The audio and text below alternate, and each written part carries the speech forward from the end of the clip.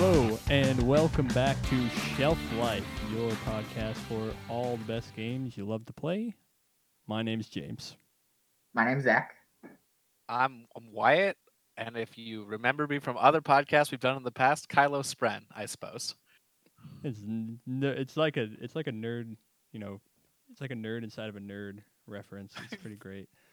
I think if they made candy nerds that were also inside of nerds, I would be so much fatter than I am right now. I think they do. Well, there's nerd like jelly beans. There's like nerd coated jelly bean candy. It's actually like And like the delicious. nerds rope. Dude, I love nerds. Yeah. Let's make a Wonka podcast. Forget all this board game nonsense. I'm totally down. I think we would need to spend more hours a week preparing, though, and just like I'd be really into that prep work. Yeah, no, that's good. That's good. I'm trying to quit candy, guys. Speaking of prep work, okay, let the record show that James did cold turkey. He quit turkey candy, cold candy. He quit candy for many years. 5 and years. for his bachelor, for 5 years, and for his bachelor party, we like made this big deal about how we were gonna have like a raucous good time. Was gonna be a problem, we already got permission from his fiance, and all we had done was we bought him a bag of candy. It was just this giant joke. 2 bags. And you know what? 2 bags of candy. The second bag is what forced him off the wagon, and he's been trying to quit ever since. It's been a year, people. For a while I was like, no, let's just I'm just gonna eat candy when I want. And then I was like, I'm also just like spending more money than I like just buying candy. I don't know, because I don't drink coffee or anything either. So it's like I don't go out and to work and like spend $4 or $5 on something. And then I'm like, I'm kind of doing that. And then I was like, yeah, I'm definitely feeling bad. And then I was like, all right, once a month. And then I was like, okay, this is fine. And then I went to my friend's house in Seattle and I weighed over 150 for the first time in like ever. And I was like, I got to stop candy forever. Wow. And now I'm over 150. I didn't realize you were a twig of a man our entire relationship. that's how I can outrace Zach. That's the only reason I can outrace Zach on So the only reason I'm slow at Frisbee is because I have 80 pounds on both of you. This makes way more sense. It's true. James just really, really enjoys having like 10 pounds on me, and he just can't let it go.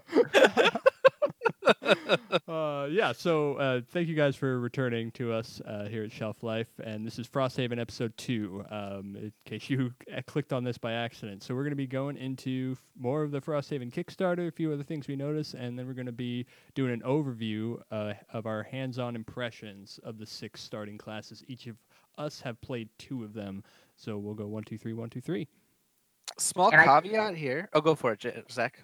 I was going to say, and I think one interesting thing is we have like one class that we think very positively about and one class that we think less positively about for each of us, except maybe James. I'm not sure. Yeah, I like both my classes.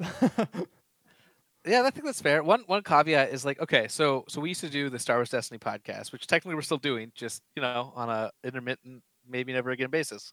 And the thing about that is we played a lot of the Star Wars Destiny competitive card game, either online or in person every week. And so when we sat down to podcast, it was like, how do we cram all the thoughts we've had in the last 2 to 3 to 4 weeks into this episode? And I have forgotten how hard it is to prepare for knowledge on something that you're not naturally all the time. So this episode and other episodes may take more time than our previous just release schedule, because we have to actually learn things now, which is a whole lot different from just talking about things we love and already know about. And only 2 of the 3 of us are good at learning things, so it's not me. I'm not that one. I didn't name names. we weren't going to say anything. Why? We were going to let you have it, Yeah. I appreciate that, but I want to be honest here. So what we want to do is for the first part of this episode, just earlier we talked about the Kickstarter. We recorded right when the Kickstarter started, and now we're just a few days from the end of the Kickstarter. And there's kind of a couple fun milestones to talk about and celebrate for everyone in the community. So in the spirit of capitalism, I'll kick off. The first exciting thing is, Frosthaven is now the 8th most Kickstarted project ever on Kickstarter. They're the number 2 board game trying to go for number 1. So that's pretty fun. And number 1 is like 12 something million. I didn't check the Kickstarter before we started. I'm bad at this, but I feel like it's kind of out of reach at this point. I don't know. I mean, they've been doing really well in the last few days. So, maybe it doesn't happen, but all that to say that it's pretty cool. What is the number 1? Exploding Kittens. No, they already passed Exploding Kittens. It was Kingdom Death May Die, which is the game I wanted to No, get no, us no. into, and realized I I think didn't it's have reversed. $500. No, No, they explicitly passed Exploding Kittens 2 days ago. no, I actually think it's reversed. I think the Kingdom Death whatever is eight something million, and Exploding Kittens is up there at 12. All right, so while they keep talking, I'm gonna go find out if I'm right. Yeah, so the Kickstarter is coming to a close. As I said, very impressive numbers. I've been loving personally we talked about this, being excited for it, and I've been giving it a try. The daily puzzles that are happening, that they give you a challenge. You know, it's like survive 4 rounds or kill the frost demon before round 2 or something like that. That would be terrifying. Oh my god. And they, looking at it more, I love the little additions they make. Like they tell you every round in advance what the monsters are going to do, and they make every modifier just default to a +0. So there's no randomness that you're going to run into. It's just a puzzle that you have to solve. And I don't know. When I was first playing them, I was like, this isn't really Gloomhaven, and it's not, right? It's not playing Gloomhaven, but it does sort of let you think outside the box, which I really liked, and like if I was a Gemini and I had to just survive a few more rounds, or if it was like, okay, I have to kill this guy before this X round for a scenario, that's something that comes up all the time. So, of course, you're going to be hoping to rely on like your modifier deck and maybe some items and stuff, but even just having to think outside the box in your and how to creatively use your cards to accomplish a goal has been fun for me. So Nice. Yeah, it seemed pretty fun. I saw that, like, I think it was yesterday or the day before, it was Isaac's birthday. Isaac, the creator of Gloomhaven and Frosthaven, for anyone who's unfamiliar. And his, like, staff or friends built him a total, like, scenario and custom class with, like, everything. Like, all 9 levels, all the cards, the works. And it's now available in the TTS Frosthaven mod.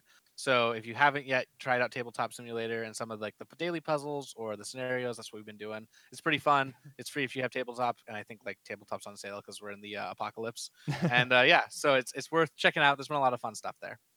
I'm curious to see if they're going to do any sort of like print and play with that. I think that'd be really cool to be able to, if you got the files for it. I'm sure someone could already just, rip what they have out of TTS, but and I'm also curious to see if it will be, quote unquote allowed to play with Gloomhaven. I think from what I recall, Isaac and, Cephalofair have been very lenient with allowing people to use, custom classes. Not that there's anything that stops you, but still making it like an official play. I don't know. I think that sounds awesome. I mean, you told me it's like a headless horseman. Yeah, it's pretty rad. It's like an adaptation of a boss from the first game that's been called like the Cephalea Fiend or something. Also, I want to just take this moment, and this will be the first of a lot of moments in the podcast, to talk about how I was right. Oh yeah, because the because we Exploding look here Kittens. at the top 10, Exploding Kittens capped out at 8.7 million, All almost right. 8.8 All right. on Kickstarter. Frosthaven currently at 9.2, almost 9.3, and Kingdom Death May Die, the most funded board game of all time, because I checked this week. You shouldn't have doubted me. It was $12.4 million. So Right. it's unlikely to get to the top, but I think it's pretty impressive all the same. It's all right. Why would I have a bunch of bad takes later? So Zach, I know you've been following this Kickstarter a little bit less closely. Anything though that you've seen or heard about that's exciting to you, or you want to just let us keep talking? I mean, mostly it's just kind of crazy to me that this is a sequel to a game that was the number 1 board game ever. I don't know. Gloomhaven was huge. But the fact that the sequel is the number 2 board game on Kickstarter, that kind of makes sense to me. What doesn't make sense to me is, how did Exploding Kittens get over $8 million in funding? It's the power of Let the memes, record man. show. Let the record show. I think that the Oatmeal and Exploding Kittens is great from the target audience they were going for. So I don't begrudge them at all for their success. I'm just impressed. I had no idea. Oh, I mean, yeah, the guys that run the Oatmeal, that whole team is fantastic. They're running a convention actually down in Portland, or they were before everything got canceled. And when they resume it, I kind of want us to go because it's like fun play in person games, not just like board games, like the whole like throw burrito, like that style of game, but like a convention built around that type of interacting with people and having fun. So it could be worth a trip. Did they make Throw Burrito? Yeah, dude. Because that game is a national treasure. Oh man, we gotta up your knowledge on the producers of games and who makes them if we're gonna make this show expertise. And I'm never the background guy. I'm the hey, here's mechanics, and that makes sense to me. Zach's the everyman to make everyone who just tuned in feel like they belong. Yeah, exactly. Hey, if you're the one who gets dragged to these really weird, complicated board games by all your friends, that's your Zach, all right? He's your Luke Skywalker. just here to save everyone, and then sometimes maybe meet my dad. Okay, that clearly makes me Obi-Wan Kenobi, and means that James is the guy that started out good and then went evil. I'm looking at you, Darth Vader. No, I'm a power converter. Zach's just pining after me the entire time. He never got his power converter. All right. It's true. He never did. What is this podcast even about anymore? I'm so confused. But no. We played 2 of the 3 available demo scenarios for Frosthaven. I did hear. I want to check it. I think I've heard something about another one coming up. But in any case, and we each played a different character for each of our playthroughs. So we've each played 2 characters, and yeah, I think we can probably at this point go into it. But I think actually wait. Well, hang on. No, hold on. We got a couple things. So first off, last thing on the Kickstarter, for anyone who's just interested, I have found Isaac's daily update emails / just updates on the Kickstarter to be really engaging and fun. So if you're into the lore or want to know more and you're not already backed, I just go check out the Kickstarter, find the upgrade or the updates page, and check those out. It's a lot of fun stuff. Another caveat: when we next go into this conversation we're about to have about the characters, that's going to be what we call a DEF CON. Does DEF CON go up or down? Is it ascending or descending? I really don't remember. It's ascending. So DEF CON 5 is like bad. Yeah. Okay, so this is a DEF CON 1, which is we're letting you know that we're going to talk about very limited spoilers, just the starter classes, our impressions on them, that sort of thing. If you want to know nothing, and then after this short break, which we're not calling a short rest until we make up another pun, whatever game you do next, we're going to have a short rest from our sponsors, which is me today. And then we're going to go ahead and talk about these characters. So again, if you want to know nothing, bow out after the short rest. If you want to stick around, then tell us what you thought in the comments so everyone can see the spoilers. I do want to say one thing about one more thing about the Kickstarter and all the updates. There's been a little bit of concern expressed, some of it genuine, some of it just laughing about the amount of like guest designers, because like each update it's like, oh, it's a guest designer, and people are like, well, that's going to be like it's going to be it's going to be a directionless game, you know, it's not, there's going to be all over the place because it's going to be designed by a few things. Come on, guys. Like, there's more than 100 scenarios in both of these games. Even if there was a guest designer every day, which, by the way, there hasn't been, it's 30 scenarios. So if it's like 150 scenarios, it's like it's a portion of it. But, I mean, come on. The most of the game, the vast majority of the game is going to be designed and approved solely by Isaac, who's done a great job. So, and also, like, if you've got 150 scenarios, you expect only 100 max are like a main storyline, and that you have 50 that are side quests and just like fun extra things. So. Not only that, but like check out the list of guest designers. We've got like the creator of Gaia Project in here. There's so many excellent pedigree game designers that are involved in this that I'm not disappointed to play content made by some of these games. And I'm just saying, Isaac, if you want a very popular, very well-known podcast, we could design something. We got ideas. Boom. We have exactly 2 ideas. James has them both. Are you talking about both of my podcasts? That's right. All right. But yeah, so we're going to go rest. into a short rest.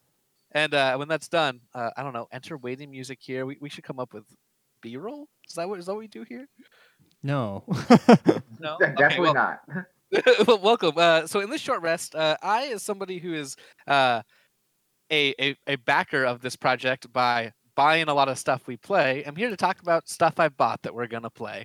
So one of the fun things that we envision for the Shelf Life podcast is we get to talk about some of the other games that are on our shelves, the things that we are hoping to play, haven't played yet. And so to that end, I want to just briefly talk about the other things that have kickstarted recently and how we're excited for them. So on Kickstarter, there's a game that just wrapped up called Starlight. It is described as X-Wing meets Gloomhaven, and it looks to be a ton of fun. So great. I'm like crazy excited about it. Yeah, just super excited. It met a bunch of its stretch goals. It's got all these different ships and pilots and a story and raid bosses, and I'm thrilled. I don't think that's actually coming out until like 2021. Yeah, So like this is just August me saying- 2021 is what I heard. Yeah, this is just me saying I have spent money on a thing that we're eventually going to play and talk about, and I'm super thrilled. The other one I just backed is called Ankh: Gods of Egypt. For anyone who's a Right. fan, yeah. For anyone who's a fan of, was it Rising Sun or Blood Rage? I'm trying to remember.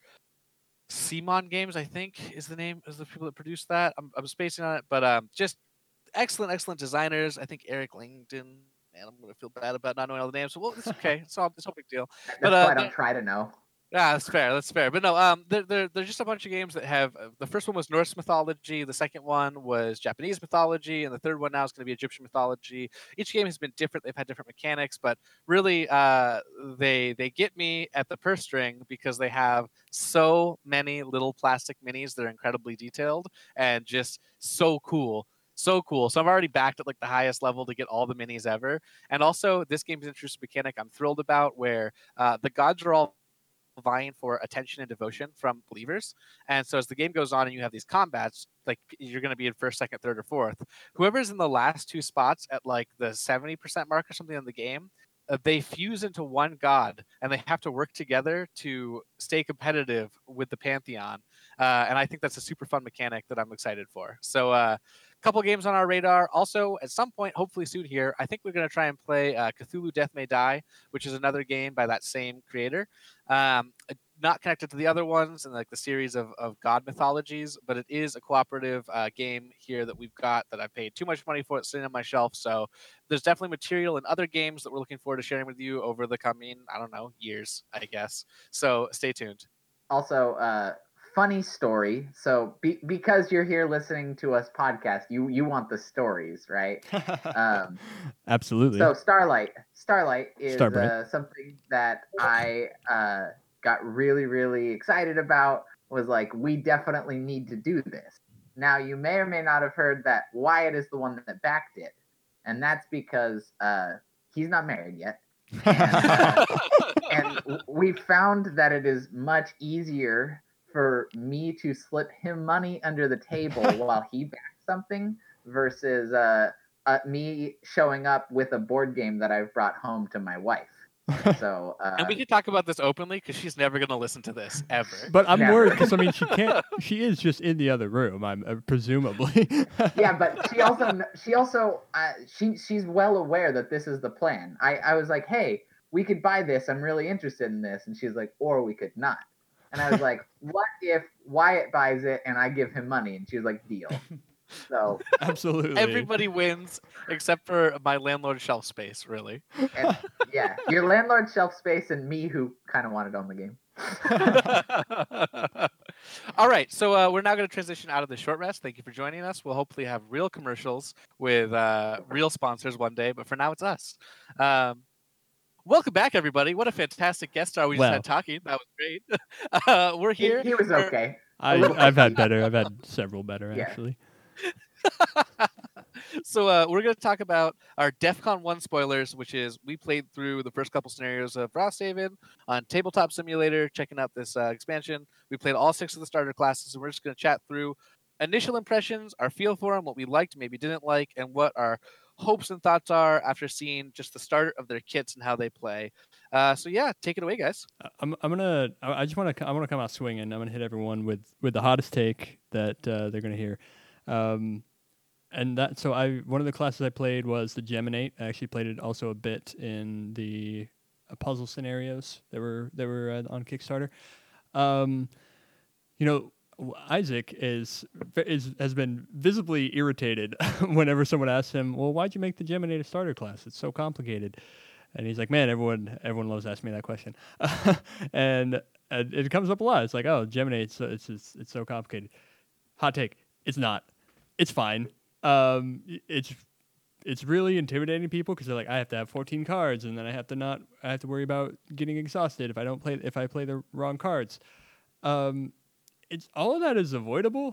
One you take all the left side cards and take all the right side cards and you just separate them. Then you have 2 hands. and then you just really there's some cool combos you can set up, but usually they do not require looking at one hand more than one hand at a time. Like there's the upper ability. It's an active one that makes it so you get +1 on the next 4 attacks, or it's +2 if you're on the opposite side. So you set that up on one side on the same turn that you do a switch, and then you just forget about that hand. Just forget about that hand until until you want to switch to the next one. I don't know. It's like you have a lot of cards, and yes, it's only 7, so you really in terms of like getting exhausted, but also not because you can just not switch for the pass. And yeah, if you ever are in a situation where you don't have enough cards to play because you accidentally put in the wrong wrong amount, you can long rest. You can always long rest, and during a long rest, the Geminate lets you can switch sides just arbitrarily. You're just like, I want to switch to this side now because I just long rested. The class is fine. Like it's really fun too. Like I had a lot of fun playing it. I think there are some cool combos that you can set up in between, but again, it doesn't really take all that much forethought. Now, of course, like, if this is your first time playing Gloomhaven, don't play that class. I mean, that probably goes without saying. I don't know. And like, if I can push back on that, I was initially really intimidated by this class for all the reasons that have been brought up, right? It's a lot of cards. It's like got like a weird, what is that? Dragon chasing its tail, black and white, yin yang. Got a weird yin yang thing where you gotta switch between two styles. And really, as soon as you laid it out and you're like, yeah, I have two hands of 7 cards and I switch between them depending on what I'm doing, it immediately felt a lot less intimidating. And like the way Tabletop handled it, where you had actually 2 hands that you were separately managing, was really cool. So I feel like actually anybody could pick it up and be fine. Like, it is one of the starter classes. It's not out of place. It's going to be different. It'll get your head in a different place, but that's not a bad thing. And that's not really different from a lot of the other classes and how they worked in the first game. So yeah, I mean, a standard I want to bring up real quick, Zach, is just a standard of evaluating these classes, because we've talked about in the past, like, are all these classes way more complicated than others? And so the standard I think to myself is not how easy it is for a class to just like to go off. Like there are ones with really high skill ceilings that it'll take a while to really master them. But classes that are, I think, complicated are the ones that are really easy to fall in your face. Really easy to get exhausted, to die. You lose your health, you lose your cards, whatever. Those are the classes that you want to try to have people avoid on the first playthrough. So yeah, I mean, I guess I do agree. Like, you could play this one and not fall in your face if it's your first time playing Gloomhaven. So, or in this case, Frosthaven. Yeah. So. Yeah. So I would kind of I definitely agree with Wyatt in that. After it was laid out as 2 separate hands, I was like, oh, never mind, this is fair, and not that complicated. And then the fact that long resting lets you switch, that's your get out of jail. If you totally mess up and just mess everything up, well, guess what? You can go to the other side and you're honestly in good shape. It's not the easiest class of these 6, but I would put it but I would put it in the top half of the easy classes. That's fair. Like, yeah. I think there are 3 classes that are definitely harder. So the key combo that I really like, and maybe I'm playing this too wild because you only get 2 7-card hands, but I think you choose one of the persistent abilities that give you 4 of either bonus attack or bonus shield. So I think you pick one of those 2. And you get to use it twice because you also have a lost card that lets you recover a lost card. It's like a move 2 and then recover 1 lost card. So you set up one of those to give you +2 attack, and by switching to the other side. And then once you use it all up, you recover it, and then you're hitting hard for the majority of the game. You're not hitting like, I don't know, Drifter hard or anything. We'll go there, but yeah, I think that is a good like starter combo that'll get you set up and make you feel pretty good while you're playing it. And even if you do have to switch back and just get a +1 shield or a +1 attack for a turn or 2, that's fine. Overall, I thought that it was a pretty cool class. Like, I like the idea behind it. I don't think it's overly complicated or anything like that, but it did seem pretty fun. So I thought overall positive feelings about that class. Agreed. And like for anyone who's not familiar with some of the lore, harrowers are like bug people, and so this is specifically like two bug colonies in the same body that are like vying for control, which is why you're splitting between the two, which I think is a pretty fun, world building and flavorful reason to have this yin and yang style character. So it was cool. Definitely a favorable impression from me as well. Any closing thoughts, James? Not much else. I mentioned that combo. I was gonna mention Harrowers, so I'm glad you did. I think it's a cool little faction there. I think I think you need to be careful about you need to be careful about using lost cards, especially losing cards that have the switch symbol on it. You probably want to avoid that at all costs, just because you want to have lots of options to switch if you need to. And you really have to make sure you have enough moves and attacks. That's something you can easily you can go to like one side and realize, oh, I don't have a lot of moves on the left side, or I don't have enough attacks on the right side, or vice versa. So, I mean, there's some fair amount of pre-planning that goes into it and should go into it if you want to play it optimally. You know, min-max it. But once you're actually playing, you're gonna do fine. Like, you got this. All right, Zach, take us away. What do you want to talk about next? Oh, I want to talk about my good buddy, the Drifter. Oh, look. I want to talk about the First. Tell me about the Inox. Just tell me about who this guy is. He is like, I don't know, a goat person that is kind of lame. Zach was never, I guess, one for the flavor or flair of this game. The Inox are like, yeah, they're, I guess, kind of orcs goat characters for like lack of a definite comparison, or like trolls. I don't know. But yeah, they fill the like kind of bruisery, low intelligence, high strength, tanky style character normally. There's a couple fun ones in the first game, and here we are with one of the starting classes in this game. So yeah, now let's talk about mechanics, guy. And so, all jokes aside, Zach actually does want to kill this Drifter. Yeah. No, that's not true at all.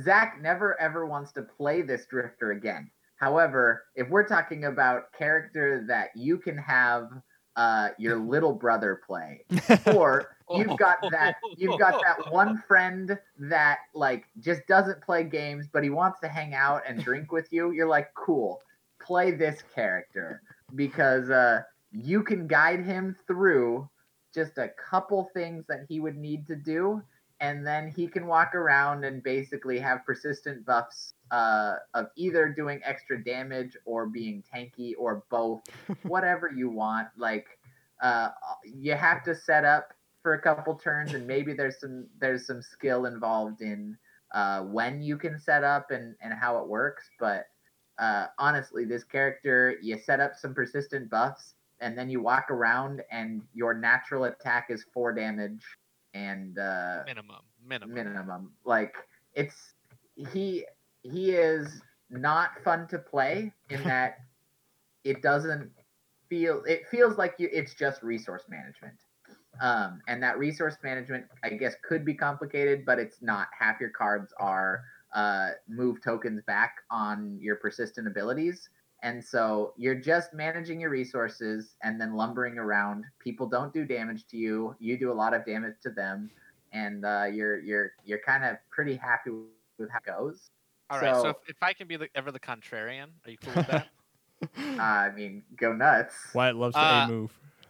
It's true. Just looking at him the other night, this feels exactly like my style of character. Because like, for 2 reasons. If I had a friend come over and they're like, I want to grab a beer and learn how to play this game, the Drifter's the person I would hand them without a second. Absolutely. That's why I'm saying he deserves But to be in also, this game. if we didn't have anyone to teach and it was just us who've all played before, and I wanted to grab a beer and not think super hard, the Drifter's the guy I would want to play.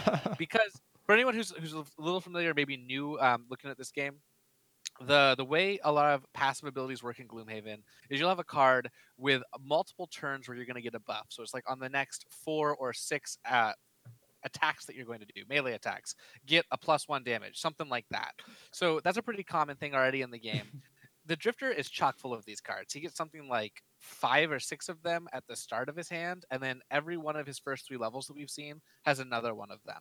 as an option. And so you're always able to look at how do you get these persistent buffs. I think you can have 4 in place at any given time.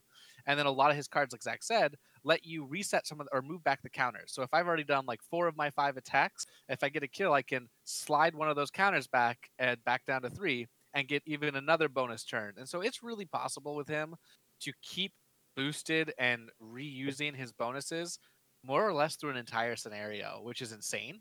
It's just that's the game. The challenge and strategy of him will be which buffs do you put into place, and then how do you maximize your turns to not lose those buffs. But also he has 6 uses on each buff, so you don't have to maximize that hard to have a good time. And he can just like loop experience off of using these. So Yeah. he seems super fun, a cool way to level up, really accessible. I would rate him as probably challenge wise one of the least challenging starter characters, but fun wise and accessible wise really high. If you're me. Super. So So yeah, the only thing I wanted to say is I 100% agree that he is great for the game, and just having that character that's very strong and like teaches you mechanics and things like that. The one thing I'll say about this character that I absolutely love that they did is they created one of his perks is a add one flip, move back one character token card, and it's I don't know how great that is. Again, it's a flip card that's not doing damage normally. However, it's so cool that they were willing to add just that new thing to the game, and I love that.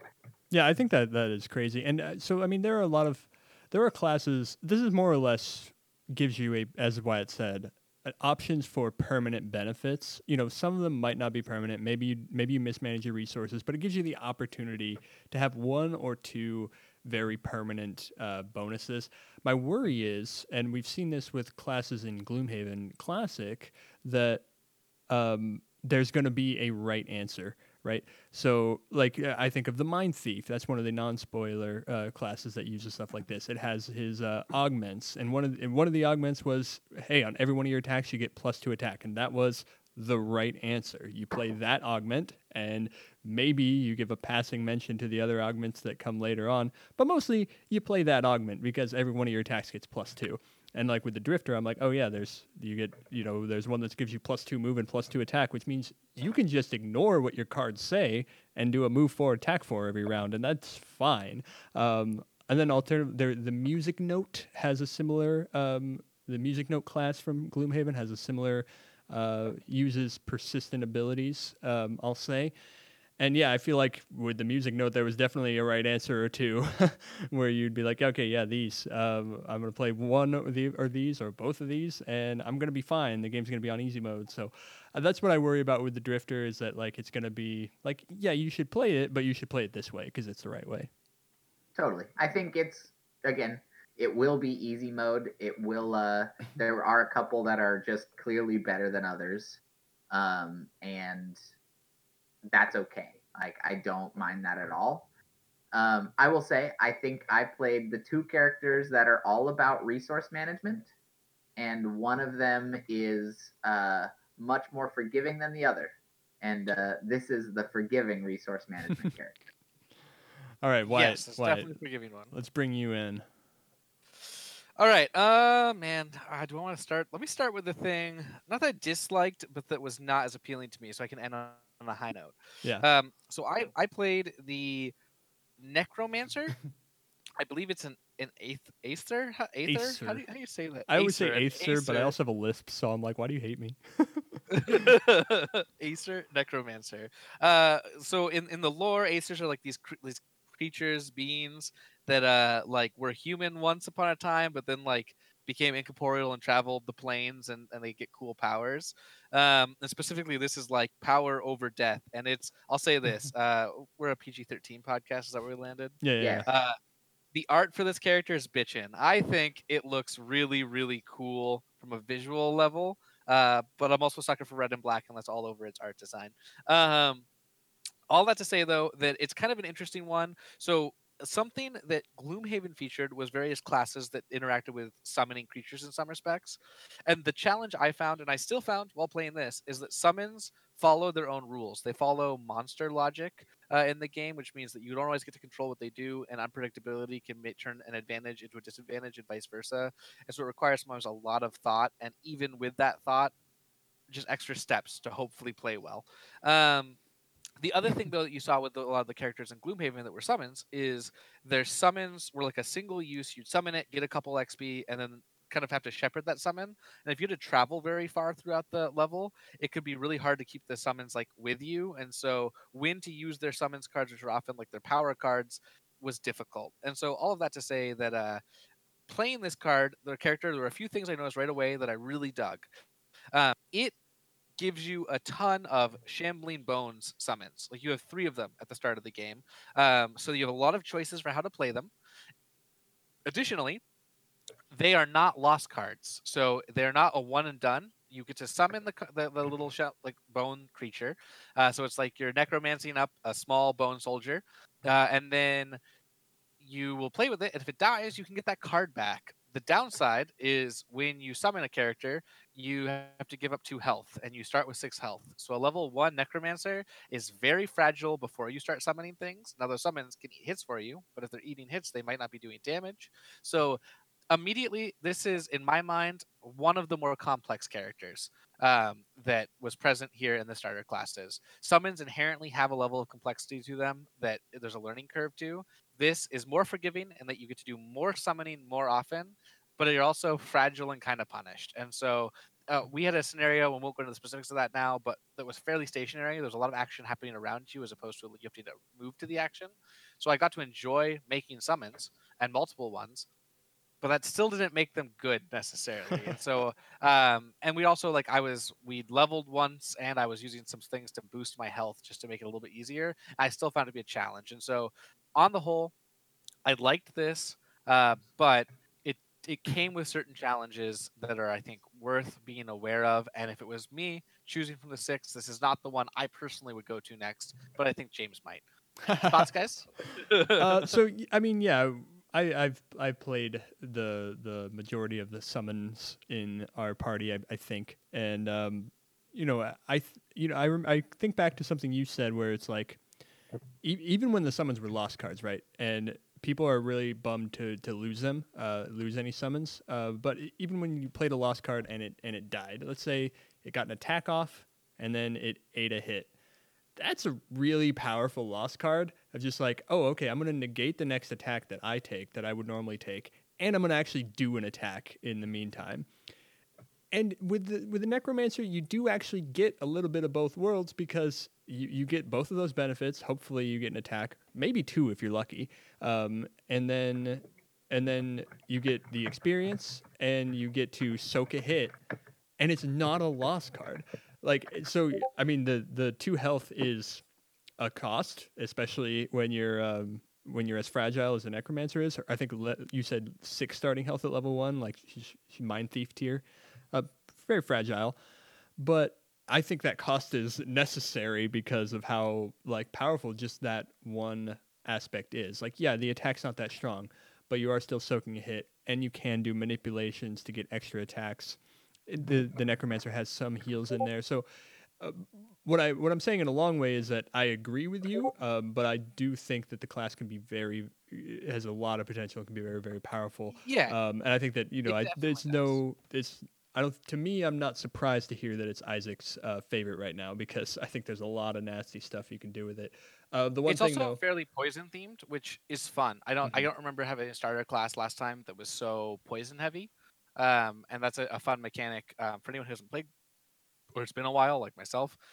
When you inflict poison on somebody, it makes all attacks against them do additional damage, and also they can't heal without first healing poison. So the first time a heal is casted, it just removes the poison as opposed to also healing them. So it's a really good way to prevent people from healing while also upping your damage. And it was fun to have a character out the gate that does that. Also, really quickly, just one of the first cards you get at level 2 lets you blow up your summons to create poison clouds all around them.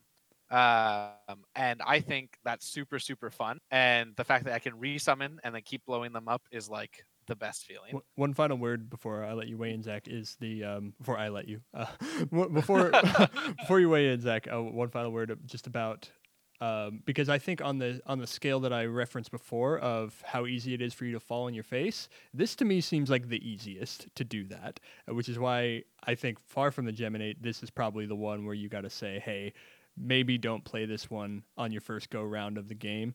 Because yeah, it is easy for you to be like, oh, I'm not doing anything, plus I'm dying because I'm weak and I have to spend my health as a resource.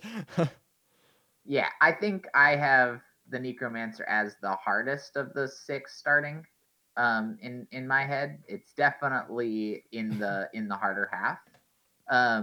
One thing that I'm actually really interested about with the Necro is I wonder if you could play and focus on not summoning at all. And that's like Oh, I've been looking through and counting number of cards, and it's not there's you will do some summoning, but maybe it's just to blow them up and poison people. But there's a lot of like you can heal your entire party. You can some of its cards are not your summoned ally, it's just your ally may perform an attack. You can curse the enemy a whole bunch. And so I almost wonder if there's a way to play the Necro that is all about helping out the rest of your party and hurting the enemy deck. And if that's the case, this could be incredibly interesting to try that. that's true. This reminds me of a secret class, or rather, I guess, a spoiler class from the first game in that regard. And I like that you're pointing this out. A lot of times, there's more than one way to skin a cat or build a character in these games, and so I didn't even consider that when I was playing them. I was just wanting to use all the tools in the summoning tool belt. But it's interesting to think about those options. Yeah, I mean, Yeah. Isaac even said, if someone asked, "Hey, can a necromancer heal herself?" and he's like, "Yeah, but she's better at healing the team." So, Right. yeah, I mean, maybe you're Most right, of her heals hurt afterwards, so why heal yourself just to hurt yourself right. again? Yeah, so I mean, maybe you run around, you throw down a summon to soak some hits, you heal your teammates, and yeah, you curse the Well, enemy. That that's sounds like a summon good up. strat. That's a Right. good support character. Yeah. The And other thing I'll say, go for it, Zach. oh, I was just gonna say, like, I don't know that I've seen somebody else with a curse target 2, just As a as starter. a and like you can reuse this card over and over and over. Like that. This it feels like you can heal and debuff the enemy, and that seems really fun to go that route. I agree. One thing we haven't talked about much, but it's worth briefly mentioning, especially with this class, is initiative. So in Gloomhaven, Frosthaven, all the Haven games, initiative is determined by the cards that you play. You'll choose 2 cards. They'll have differing numbers, and when you play, you'll decide which of those is the number that determines your initiative on a scale of 1 to 100, or I guess 1 to 99. And with summoners, you have to particularly be aware of the fact that when things are targeted, tiebreakers are determined by initiative. So oftentimes, to ensure that your summons get to do things, you don't want to go early in the turn, because if you go too early and summon something, the thing next to you is going to target you or your summon, as they're slightly closer and considered 1 initiative less than you for determining tiebreakers, which means that you can make summons early in a round to tank hits. But if you really want to get the use out of them, and near the end of a round, after everyone's already done their stuff, you want to make your summons and then go early the next round, so that your summons get to attack before you, so you can hopefully get multiple attacks in, which makes an interesting kind of flow of going fast, slow, or potentially slow, fast, depending on the nature of the class and what you're doing. So all of that to say that initiative matters to certain classes in different ways. Everyone plays in that pool, but some people have to use it differently. And this class is interesting in that all the summon cards go really late, which you'd expect, but it doesn't have a lot of fast cards. There's very, very few, at least in a starter kit. So it's hard to go truly slow and then quickly. You can go fastish, but not lightning fast. And so that's just something to be aware of with this, is that they kind of they capped its burst damage potential in some interesting ways. So I want to talk about one card. It's a level 4 card, I want to say, with the Necromancer. I wonder if you might be able to bring up the title for me. It confounded me when I saw it, so I don't know if anyone else brought this up. But Flesh Sealed or Wretched Advance are the 2 options there. it's the one where you get to play a summon, play a summon from a card from your discard pile as the top action, I think. Or let me. Oh no. So it's on the the action is on the bottom, and it says you can play a summon card from your discard pile. Play a card from your discard pile for its summon action. Yeah. Which one's that? Grave digging, level 3. Yeah, okay. So I was so confounded by this card because it itself has a summon on the top of it. So I'm like, why would I play the bottom action for this that's just gonna summon? But then of course it occurred to me that makes it so you have a summon on the bottom, which you could actually use that card to summon something, and then most of your commands I think are on the top, so you can summon and command in the same action, or summon twice if you have the health for it. Yeah, so I mean that's it's a cool combo. I think that card's going to be underrated by people who are like, I don't understand, it's just a summon. Go for it. Like it'll be really cool. Yeah, my last thing I'll say on the way out the door with this card is a starter card where it's a consume card where if you kill somebody, you instantly summon a Shambling Bones in their place. Yep. The only downside is you have to have a Shambling Bone summon in your discard pile, and literally every time I tried to pull off this combo, I just rested and couldn't. So you got to plan ahead, but I love the imagery of like running up, hitting somebody in the face, and then immediately raising their corpse to go fight your enemies. Yeah. Well, I mean, on that note, the class I played first actually has a lot to do with people dying. It's a Volrath Deathwalker, and Volraths are typically throughout the course of Gloomhaven very let's call them pugnacious. They love to fight. They love to go in the heat of the battle, and I think the Deathwalker is kind of like has been through the years of death walking, of Volrathing, and is like, man, there's a lot of I've done a lot of bad stuff. If I remember correctly, Valraths are like demons, but like so far down and descended that they're like kind of good people, and they feel pretty bad about that demon past of theirs. So they all have like a survivor's guilt or like a demon guilt. I think like Angel from Buffy, but like a whole race. The Deathwalker is like a Catholic priest, from what I understand. Lots of guilt, going around reading people their last rites. So the Deathwalker's core mechanic is what's called shadow tokens. A lot of their cards will say like attack from a hex with a shadow, as though you're occupying a hex with a shadow token, or attack an enemy that's adjacent to a shadow token. Some cards will require you to remove a shadow token to get a good bonus. Problem is, you don't start with any shadow tokens. So there's a few ways to get them. You have a persistent ability that gains you 2 experience, but it's a lost card. Anytime you kill an enemy, you get to place a shadow token in its spot. That's cool. Also, kind of in Gloomhaven, it ask anyone who's played it. It is hard to guarantee that you get a kill. Especially, you have your friends who will roll a crit sometimes, and then it's that they got the kill and you didn't.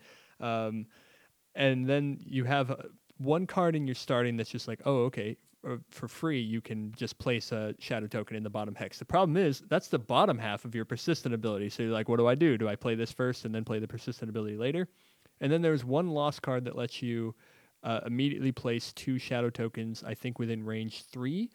So when I played it in our scenario, I went with the lost card that lets you place 2 shadow tokens, and then the single use, the discard card that lets you place just 1 shadow token. So I just immediately started out the gate with 3 shadow tokens, and I felt pretty good. And then there was a spot where I was able to, we had a kind of a break in between rounds where I was able to, in between rooms, where I was able to play the persistent ability out, and then that felt good because once that's out and you have a good engine to start doing big attacks on people, you can pretty much just spend a shadow token. The persistent ability that you mentioned is when you kill somebody, they create a summon token where they die. A shadow token, yes, yeah. Okay. So and that creates kind of a good engine where if you have a shadow token out already, you can use that shadow token to kill an enemy, with a good attack, and then they create another shadow token, and then you just rinse repeat. There are a couple of really good cards that I've seen that require at least one that requires 2 shadow tokens. There's also cards that allow you to remove 2 or get more bonuses for multiple shadow tokens. But you can actually get a lot of mileage out of just spending a shadow token to gain a shadow token, et cetera, et cetera. And also, one thing about this class that I did not anticipate is the amount of loot you can get. Just being able to teleport to shadow tokens. I think there's 2 different non-lost cards that let you teleport to shadow tokens that are very good. Especially because shadow tokens are often spawning where someone died. Yeah. So like you kill someone, the token appears, you teleport to their body, you get the money for teleporting there, and then you keep fighting. I was very impressed with the class actually. It was a fun to watch. Yeah, I mean, I think I was nervous about how quickly am I going to be able to set up an engine to continuously create shadow tokens? Am I going to run out? Am I going to feel useless? And I think at this point that is an overreaction, because I honestly think there are multiple ways to really do so. I've even read strategies where people play the top card, that the top action, the active ability, where you kill a monster, get a shadow token, and then the bottom, which lets you, before any action, remove a shadow token to get either +2 attack or +2 move. They're both persistent abilities that just stay on for the rest of the game. I think that one's a little harder to manage, but it is kind of like balls to the walls, where you're like, okay, I'm going to be spending shadow tokens to just get a permanent +2 attack and then use that to gain more shadow tokens.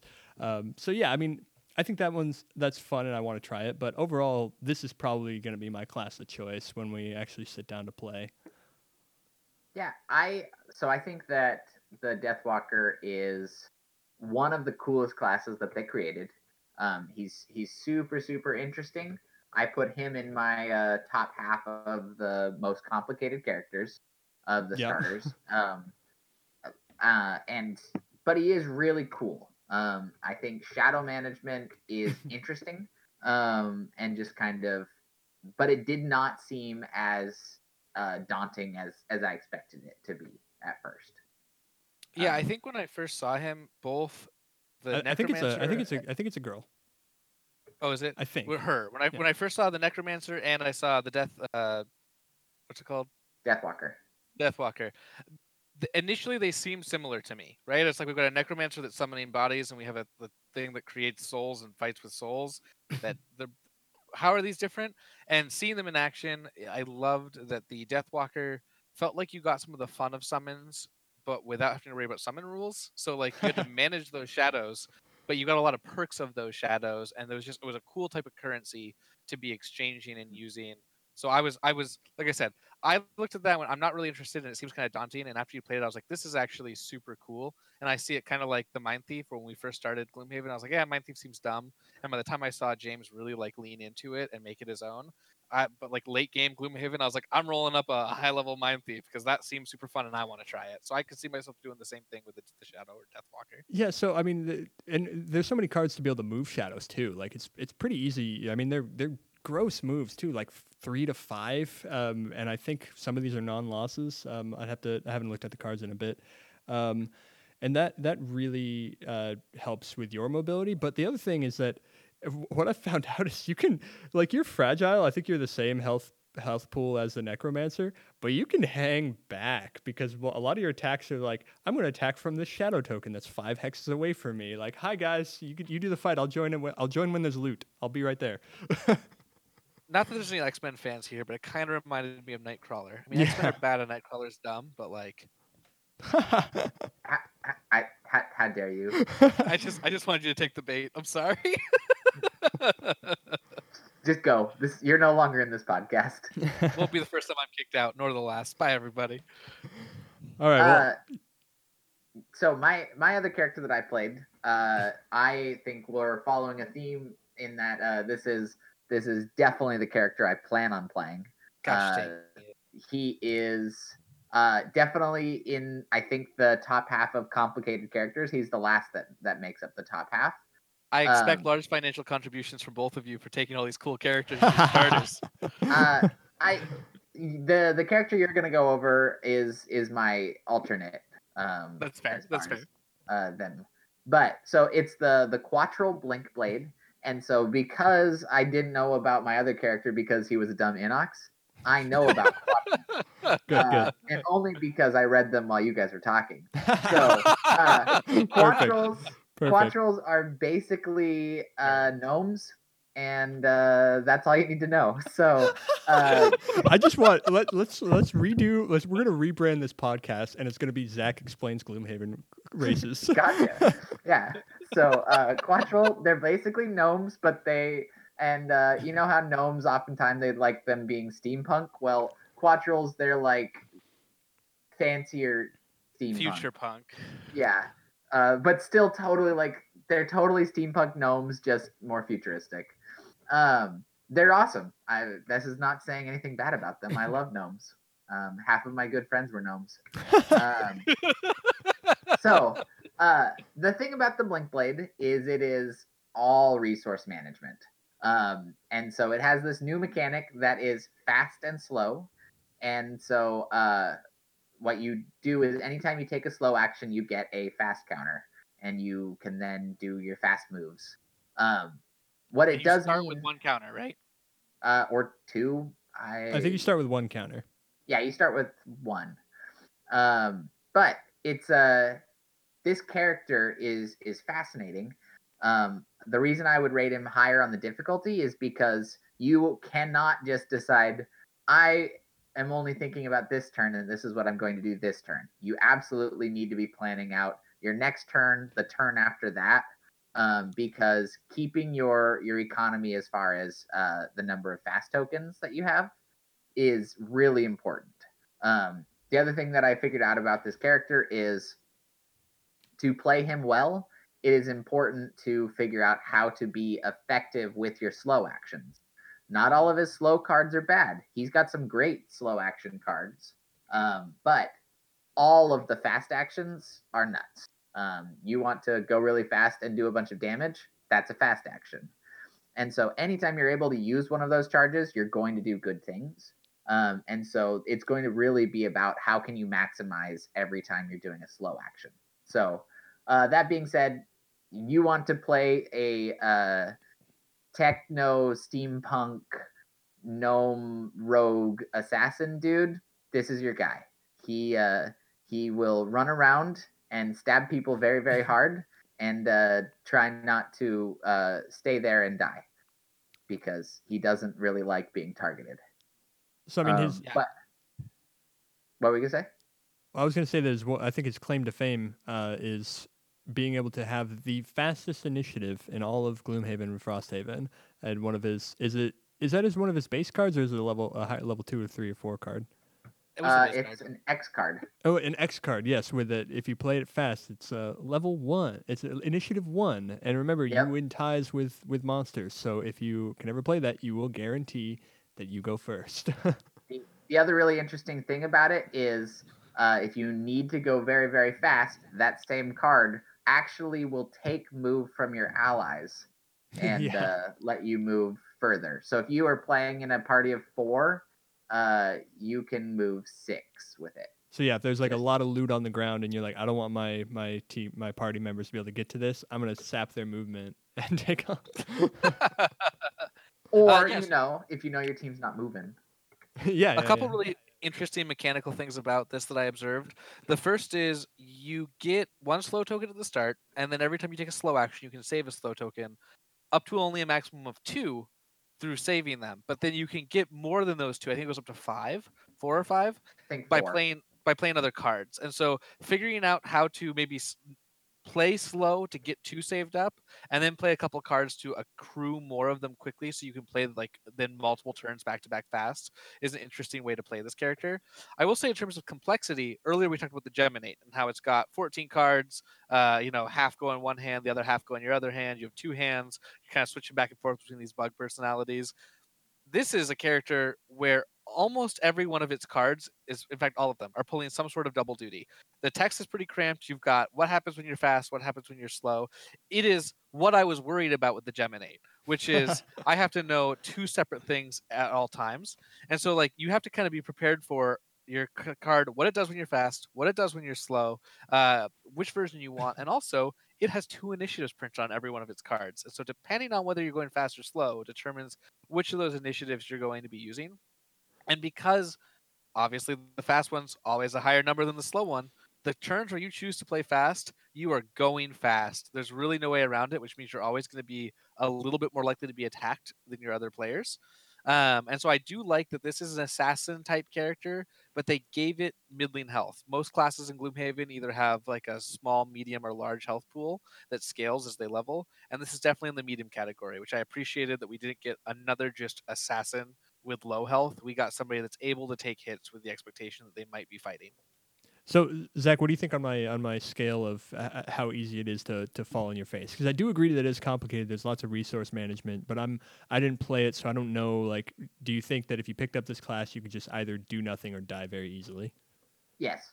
So if there's a group of people and you're like, I have one fast token and my very first thing is run all the way to them and do this one cool attack, then you will die. Yay! And the other thing that you can do is if you're not planning things well, somebody's like, oh hey, we really need somebody to be able to move really really fast and kill that one person to save our life, and you're like, yeah, sorry man, I got no charge tokens, so I'm out this time, and you guys have fun. I'm gonna do something slow, and next turn I can save him. I know that doesn't help you, but next turn I can. Yeah, I think that makes sense.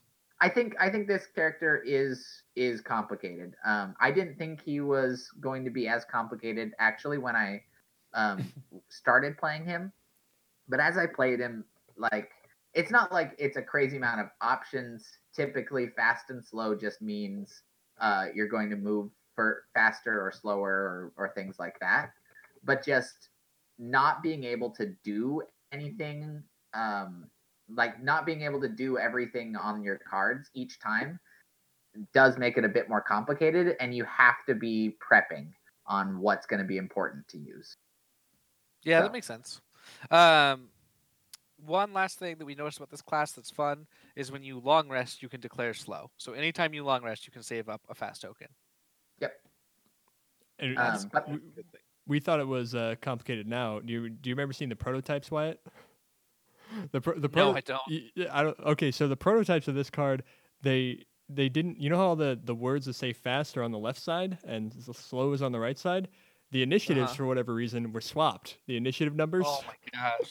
So it would say fast 62, slow 1, and you're like, what? I don't. Wait, what?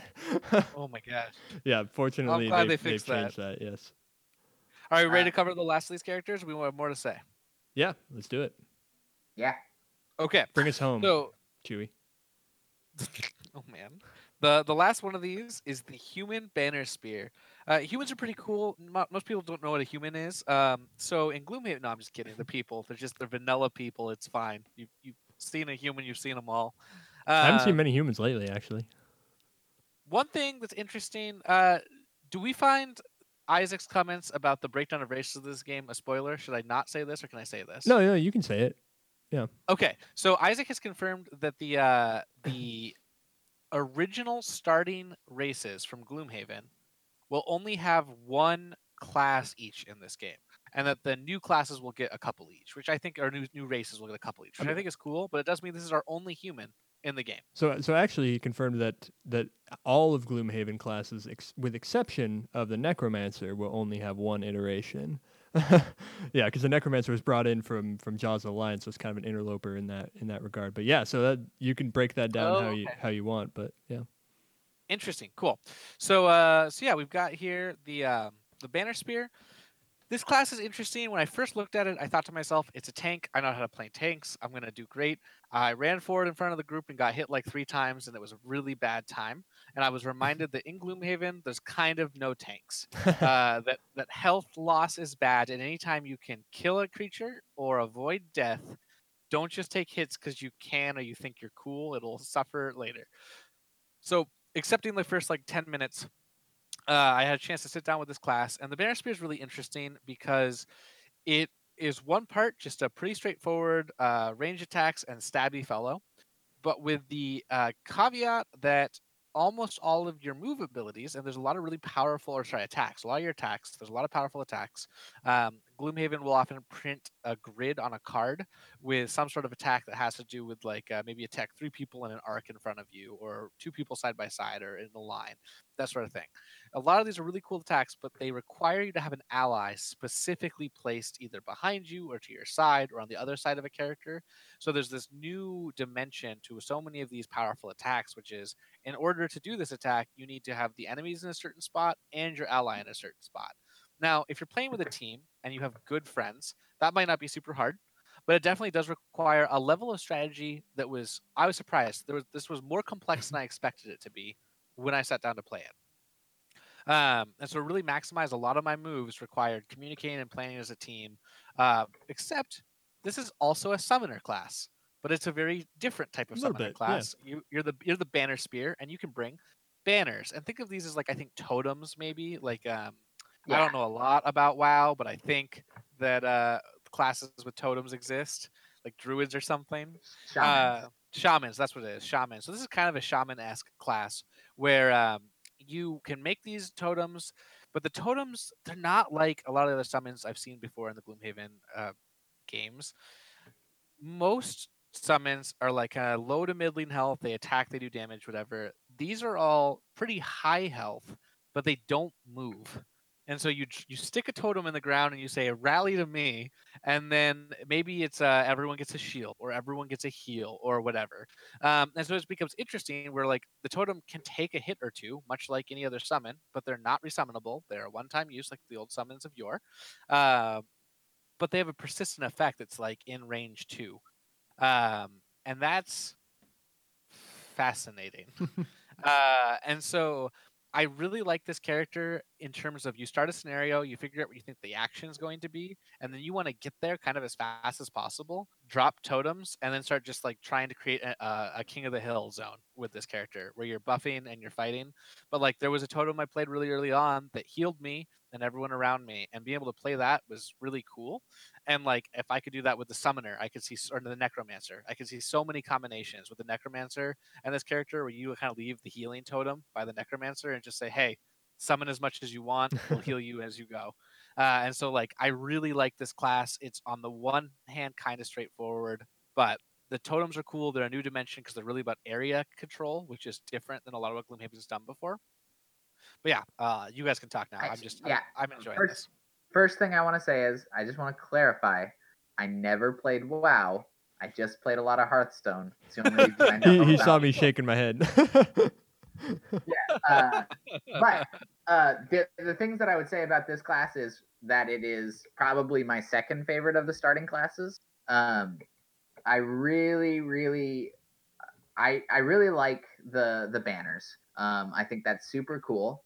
I also like that you can use these banners to set up your attacks. So you just place them in one place, and that's your ally in a space, and then you can attack people in different places. So you can either play with your team and plan out your attacks like that, or your summons are bottom actions, which is just not normal.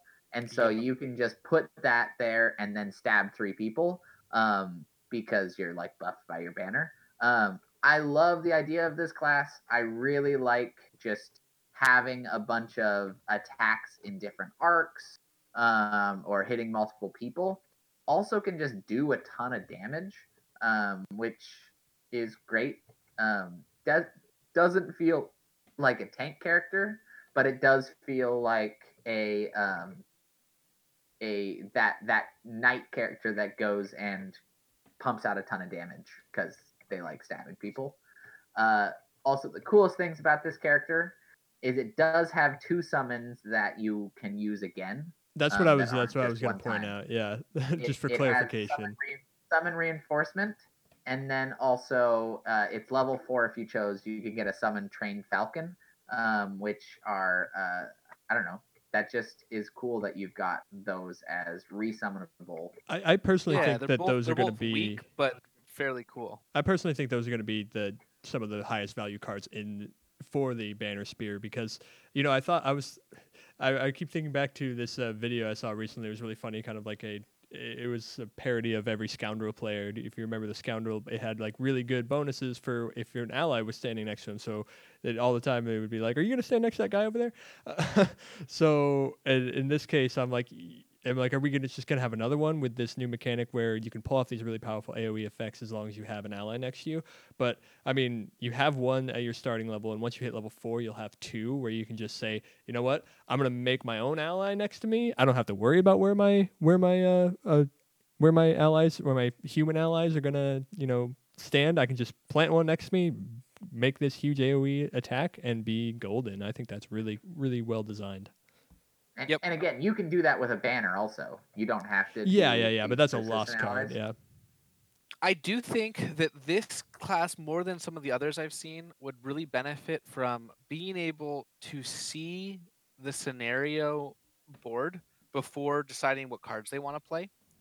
Because they don't even know the specifics of where monsters spawn or that sort of thing. But if you're looking at like a big room versus a whole bunch of territory, knowing if you need to build for a banner spear that can travel versus a banner spear that's going to be kind of holding one area is going to affect the cards I choose when I go into the level or go into the scenario. But yeah, I was a big fan of this, and I definitely like this class. I played it and felt like I could easily play this again and be happy while doing. It also gets the higher health pool, which is good, but it only gets 10 cards, so it's kind of interesting. It has a smaller hand size than some of the others you might see. Yeah, so you do have to be careful about those lost cards. That's again why I think, using those non-lost summons to set up your good attacks is going to be great for you. And it just as a note on that too, some of those non-lost summons, maybe they're hard to get rid of, and that's a problem for you. But at any time, you can actually treat your active cards as discarded. I think either at any time or only when you're resting. But in either case, you can return that back to your discard pile if it's stuck in the first room in a 4-room scenario and you can't get it back. You're not stuck there. That's good to know. So yeah, any other thoughts about this guy before we move on? I think Zach, you had said earlier, I think that the banner spear is going to be the class that's like important that everyone have, but no one's going to want to play. I don't know that I agree with that too much anymore, having seen it in action. I think it's a really fun class to play that would be really important. I already said that's my at number 2 class for sure of the starting 6. So yeah, based on what you've seen so far, what's your number 1 and number 2 that you want to play, and what's the one you don't want to play right now? Yeah, so Blinkblade, Banner Spear, and I know I don't want to play the Drifter. James? Yeah, I don't want to play Blinkblade. So I would go with the 2 I played, Deathwalker, Geminate, and yeah, I don't really want to play the Blinkblade. That's seems fun, but whatever. I like the Blinkblade. I don't know if it's on my top character. I need to actually sit down with it. I definitely enjoy the concept.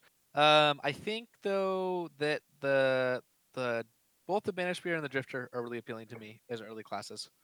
And I'm gonna level with you. I don't think the Necromancer is the one I would want to right out the bat.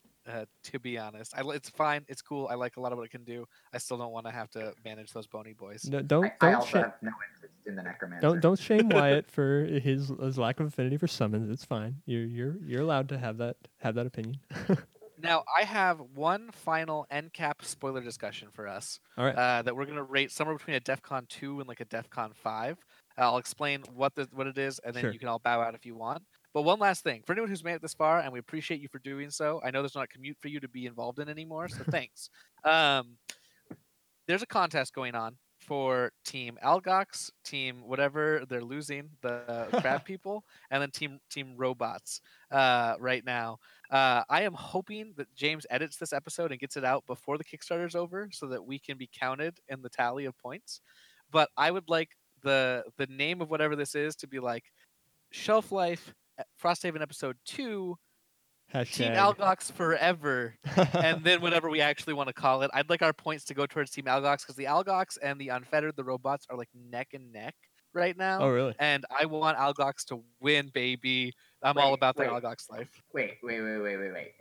Talk to me about why anything is cooler than robots. Yetis are cooler than robots. There's a dissent in our ranks.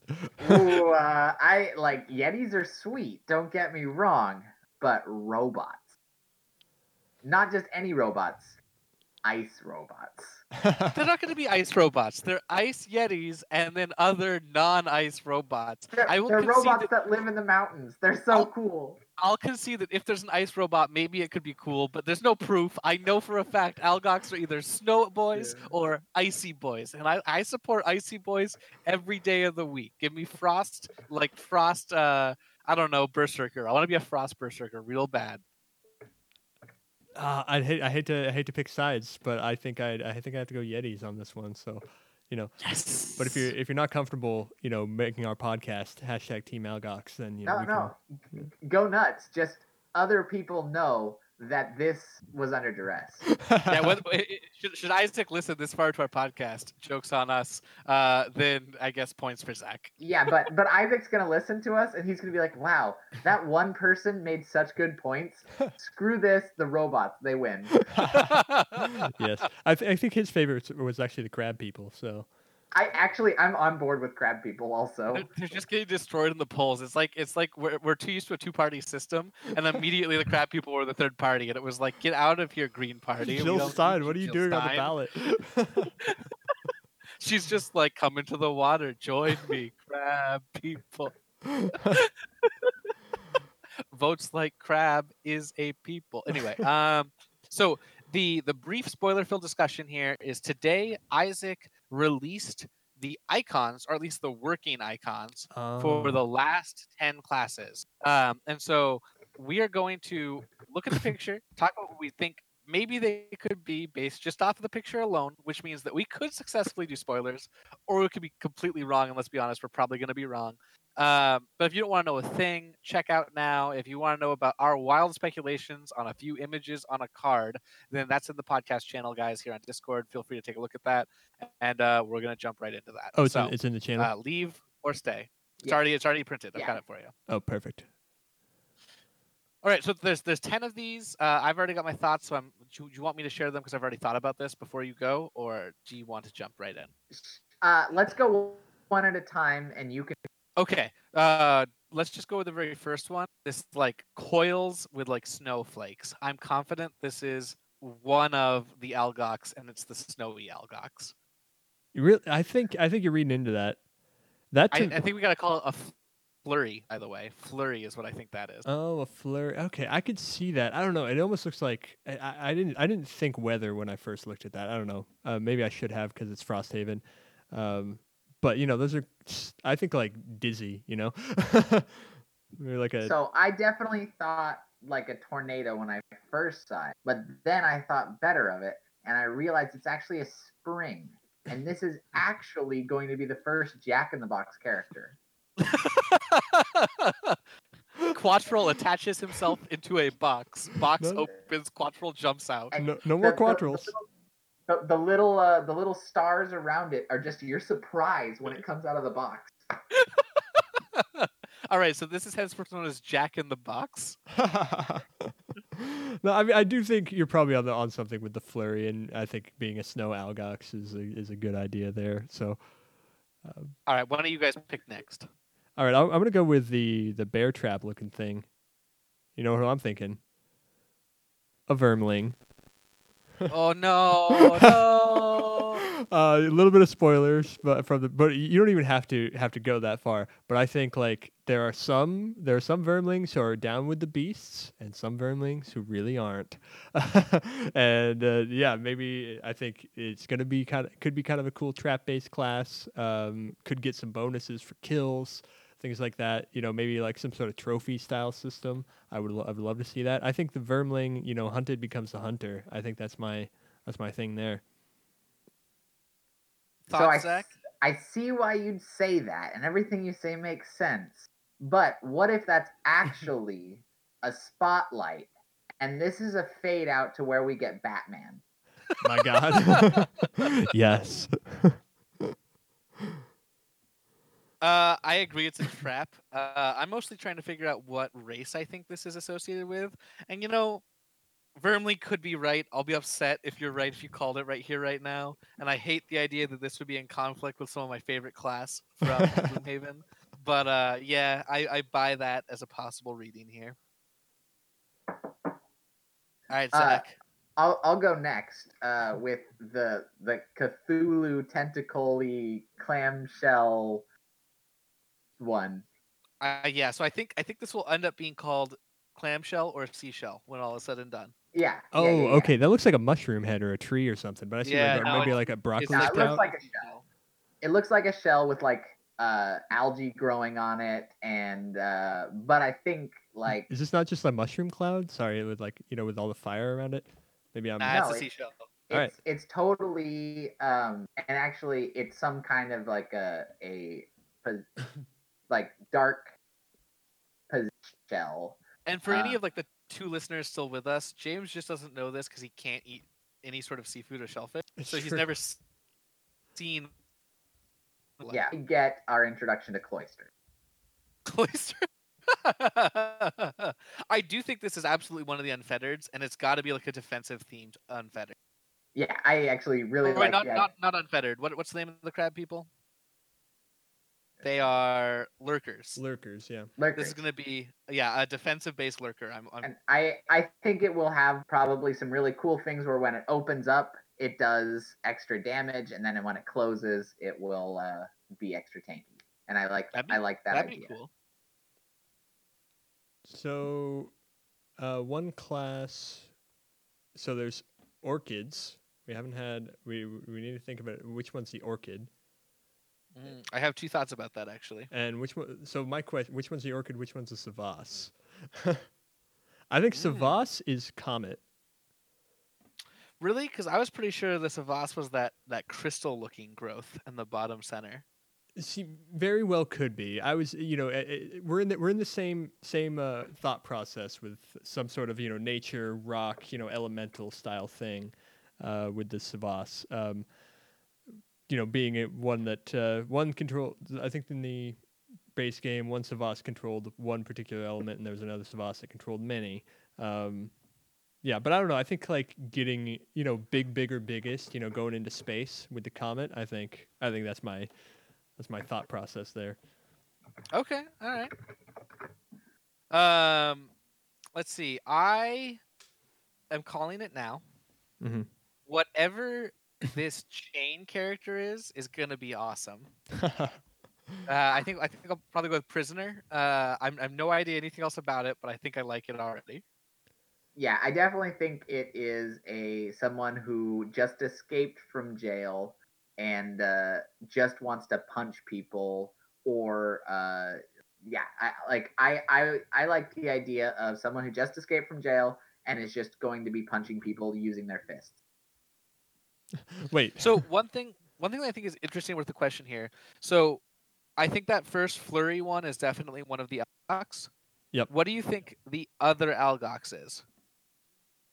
Mm, Because there's gonna be two. well, what's this weird like, corpse looking thing? Looks like a dead voodoo doll.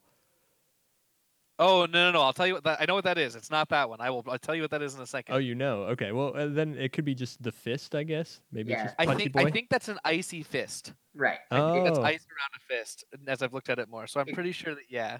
It's also the logo for like a video game company. It does look like the Sucker Punch logo now that you say that. Yeah. And so it could just be some, they got some help from that company and they got to make a logo. Well, I mean, the class 9 in Gloomhaven was the Ubisoft logo, so I don't know that. I think they're just taking some creative licenses. But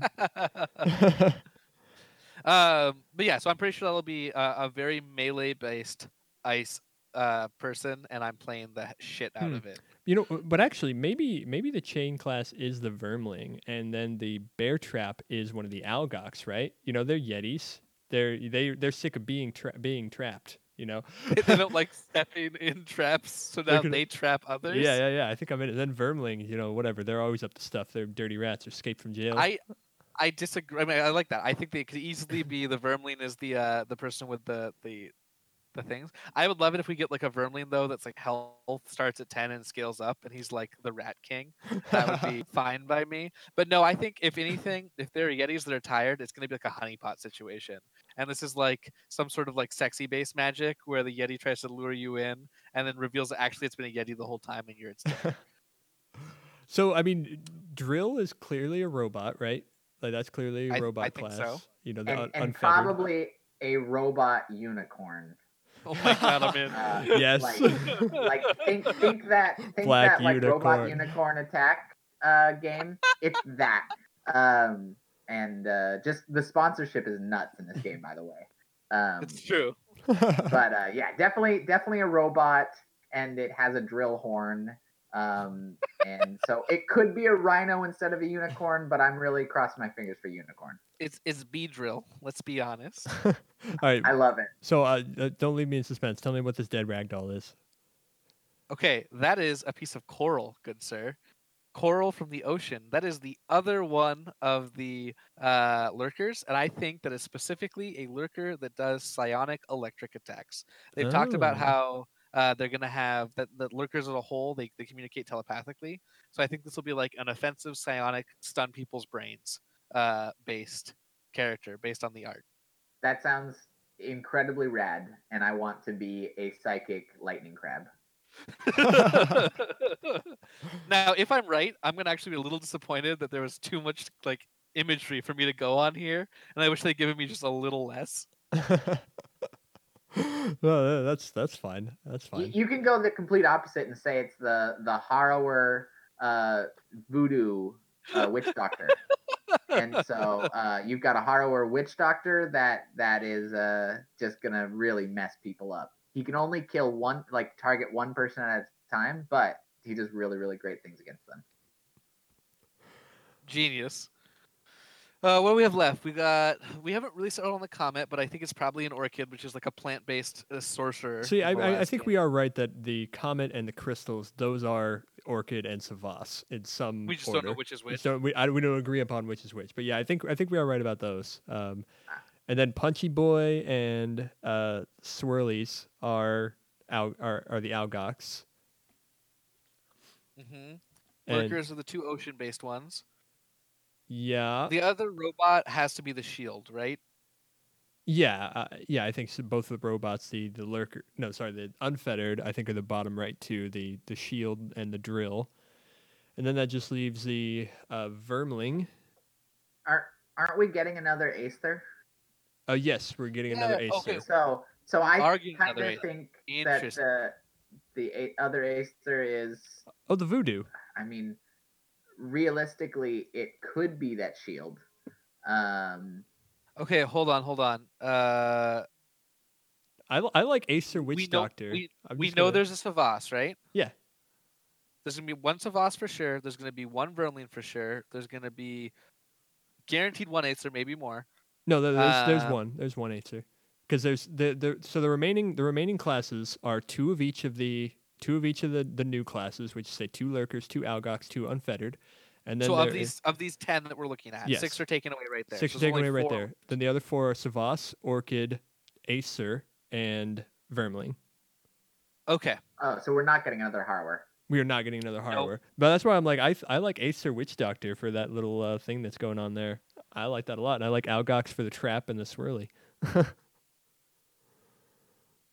All right. We'll see if Wyatt was right again. It's too hard to tell. I totally think that is Coral, and I'm on the. Look, James doesn't understand I the don't ocean. know what It's not coral fair to is. bring it up. You never watched Finding Nemo, my guy? I still think that that shell that you're talking about is a mushroom cloud. Like, there's going to be a nuclear class, all right? We need. All right, if you had to pick 2 of these to be water-based, what are your choices and why?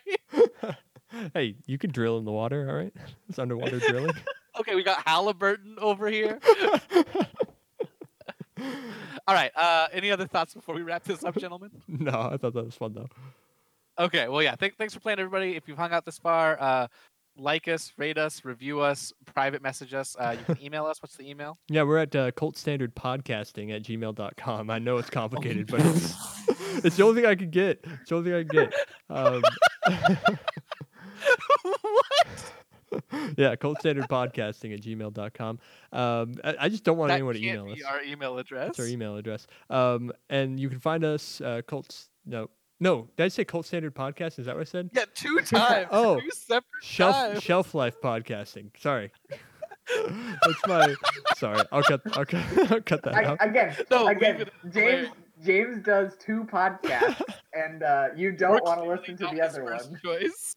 Yeah, so Shelf Life Podcasting at gmail.com. That's us. You can find us at shelflifegaming.podbean.com. And you can find this podcast hosted there or anywhere you get your favorite podcasts. We're on Apple Podcasts, we're on Google Play, we're on Spotify, and we're probably on all those obscure podcast apps. If we're not, please let us know. I already got to help someone out in Reddit thread with that. So anything else, and just let us know. We'll work on it. And until next episode, when we record it, once we feel like we know something to talk about, thanks for listening.